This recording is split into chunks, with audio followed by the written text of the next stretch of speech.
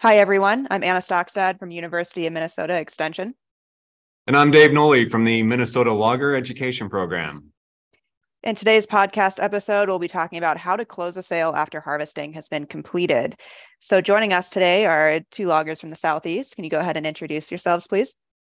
Seth Johnson, Johnson Logging. Rob Sawinski, Hawkeye Forest Products. Thanks so much for you both for joining us today. So as loggers, you're involved with the harvesting process all the way until the end. And so we'd love to hear more about how to properly close a sale after harvesting has been completed.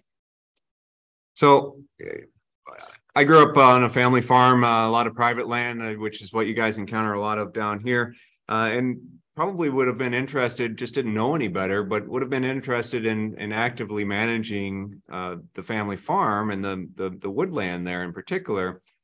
But a little bit curious about if we got in there and did some harvesting, we'd certainly have some logging roads that would be built to work on that harvest. What keeps, once those roads are in there and once it's opened up, what keeps all the neighbors or even the tourists from wandering in and cutting the place up with their ATVs? What do you do to keep them off those roads? We generally work with the landowner to what they're looking for. It's a lot easier to keep the people out if the private landowner is active on site versus an absentee landowner.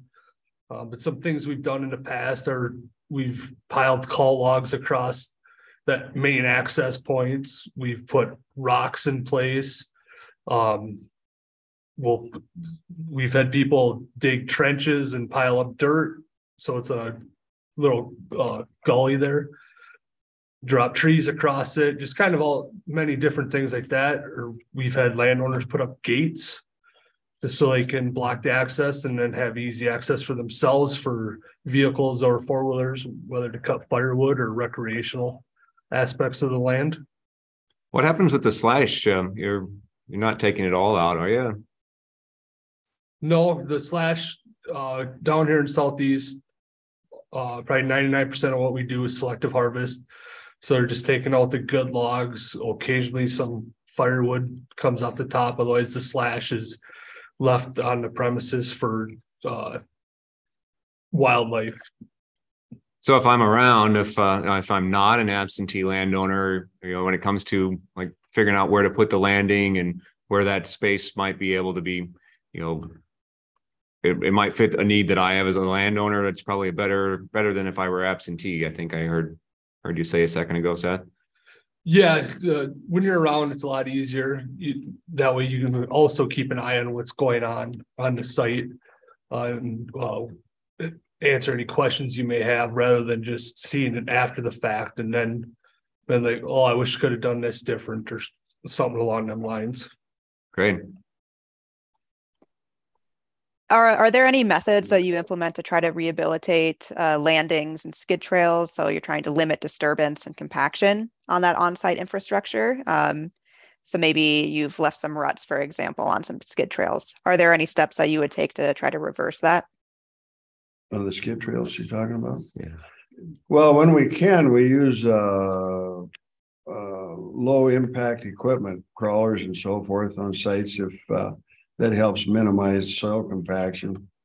Trying to eliminate or keep our skidding on rubber tired machines to dry ground conditions or frozen ground conditions as best we can. Not all sites will allow that, and then what we like to do too is whether the landowner is on site or absentee, we have a plan from the very beginning on how the property is to be harvested and what's to be taken where, and in certain areas will be selectively marked and certain areas will be cut for wildlife encouragement. All those trails, if there's any type of slope, I'd say greater than 5%, we see that it gets seeded down with some type of forage that will come and help hold those materials in place until the natural vegetation comes back in.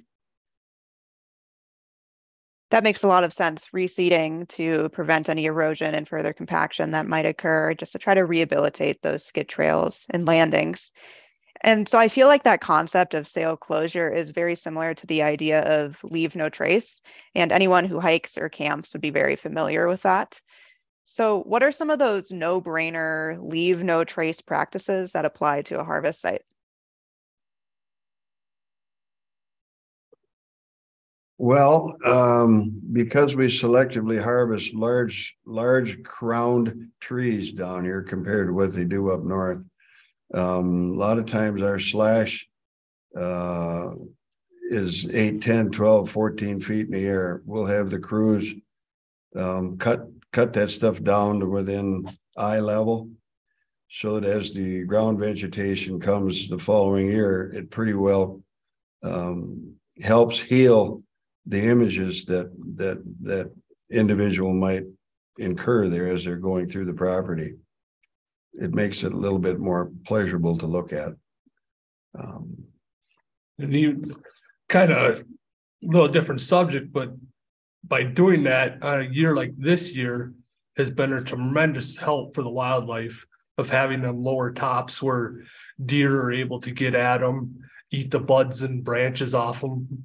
With the tough aspect of getting food source this year with the amount of snow we've had, and then the rain freezing on top of that, so they can't access the and forage on the ground. So something like that's been a tremendous help for them this year of having them lower tops.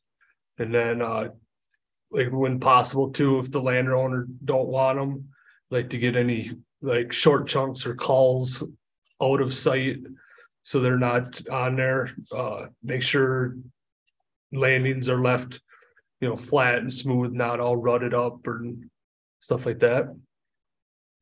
Great. I was just out over this past weekend, out with my boys out at scout camp. And so it's kind of fitting full circle here, leaving your campsite better than you found it. So I'm sure you clean up any flags, any markings, you get the place looking tidy. Now, if only I could learn a lesson or two from you guys and get that to apply in the Noli household and have the dishes put in the dishwasher instead of on the counter, and mitigate some of the impact of erosion from the rest of the household at home when somebody comes along and finds that dish that's in the wrong place. Now, there is, all joking aside, a pretty handy checklist in this. I guess we're on a podcast. I don't have to hold it up for a camera here, but in the FMG Pocket Guide, so that so that anyone can know that they're following all of those steps. Maybe I should take a lesson there and make a checklist for the kids at home to follow the checklist, to put the milk back into the refrigerator and to wipe up the spilled milk off the kitchen table. Thanks, Dave. I think we can all learn a little bit from the leave no trace concept. And so thanks, guys, so much for joining us today and sharing your thoughts and experiences with sail closure. And once again, to our listeners, make sure to keep listening to our next episode that's focused on spills and emergencies. Our goal with these podcast episodes is to give you a refresher on the guidelines prior to our in-person field trainings focused on the guidelines. So keep an eye out for updates related to those trainings, and we'll see you soon. Thanks so much.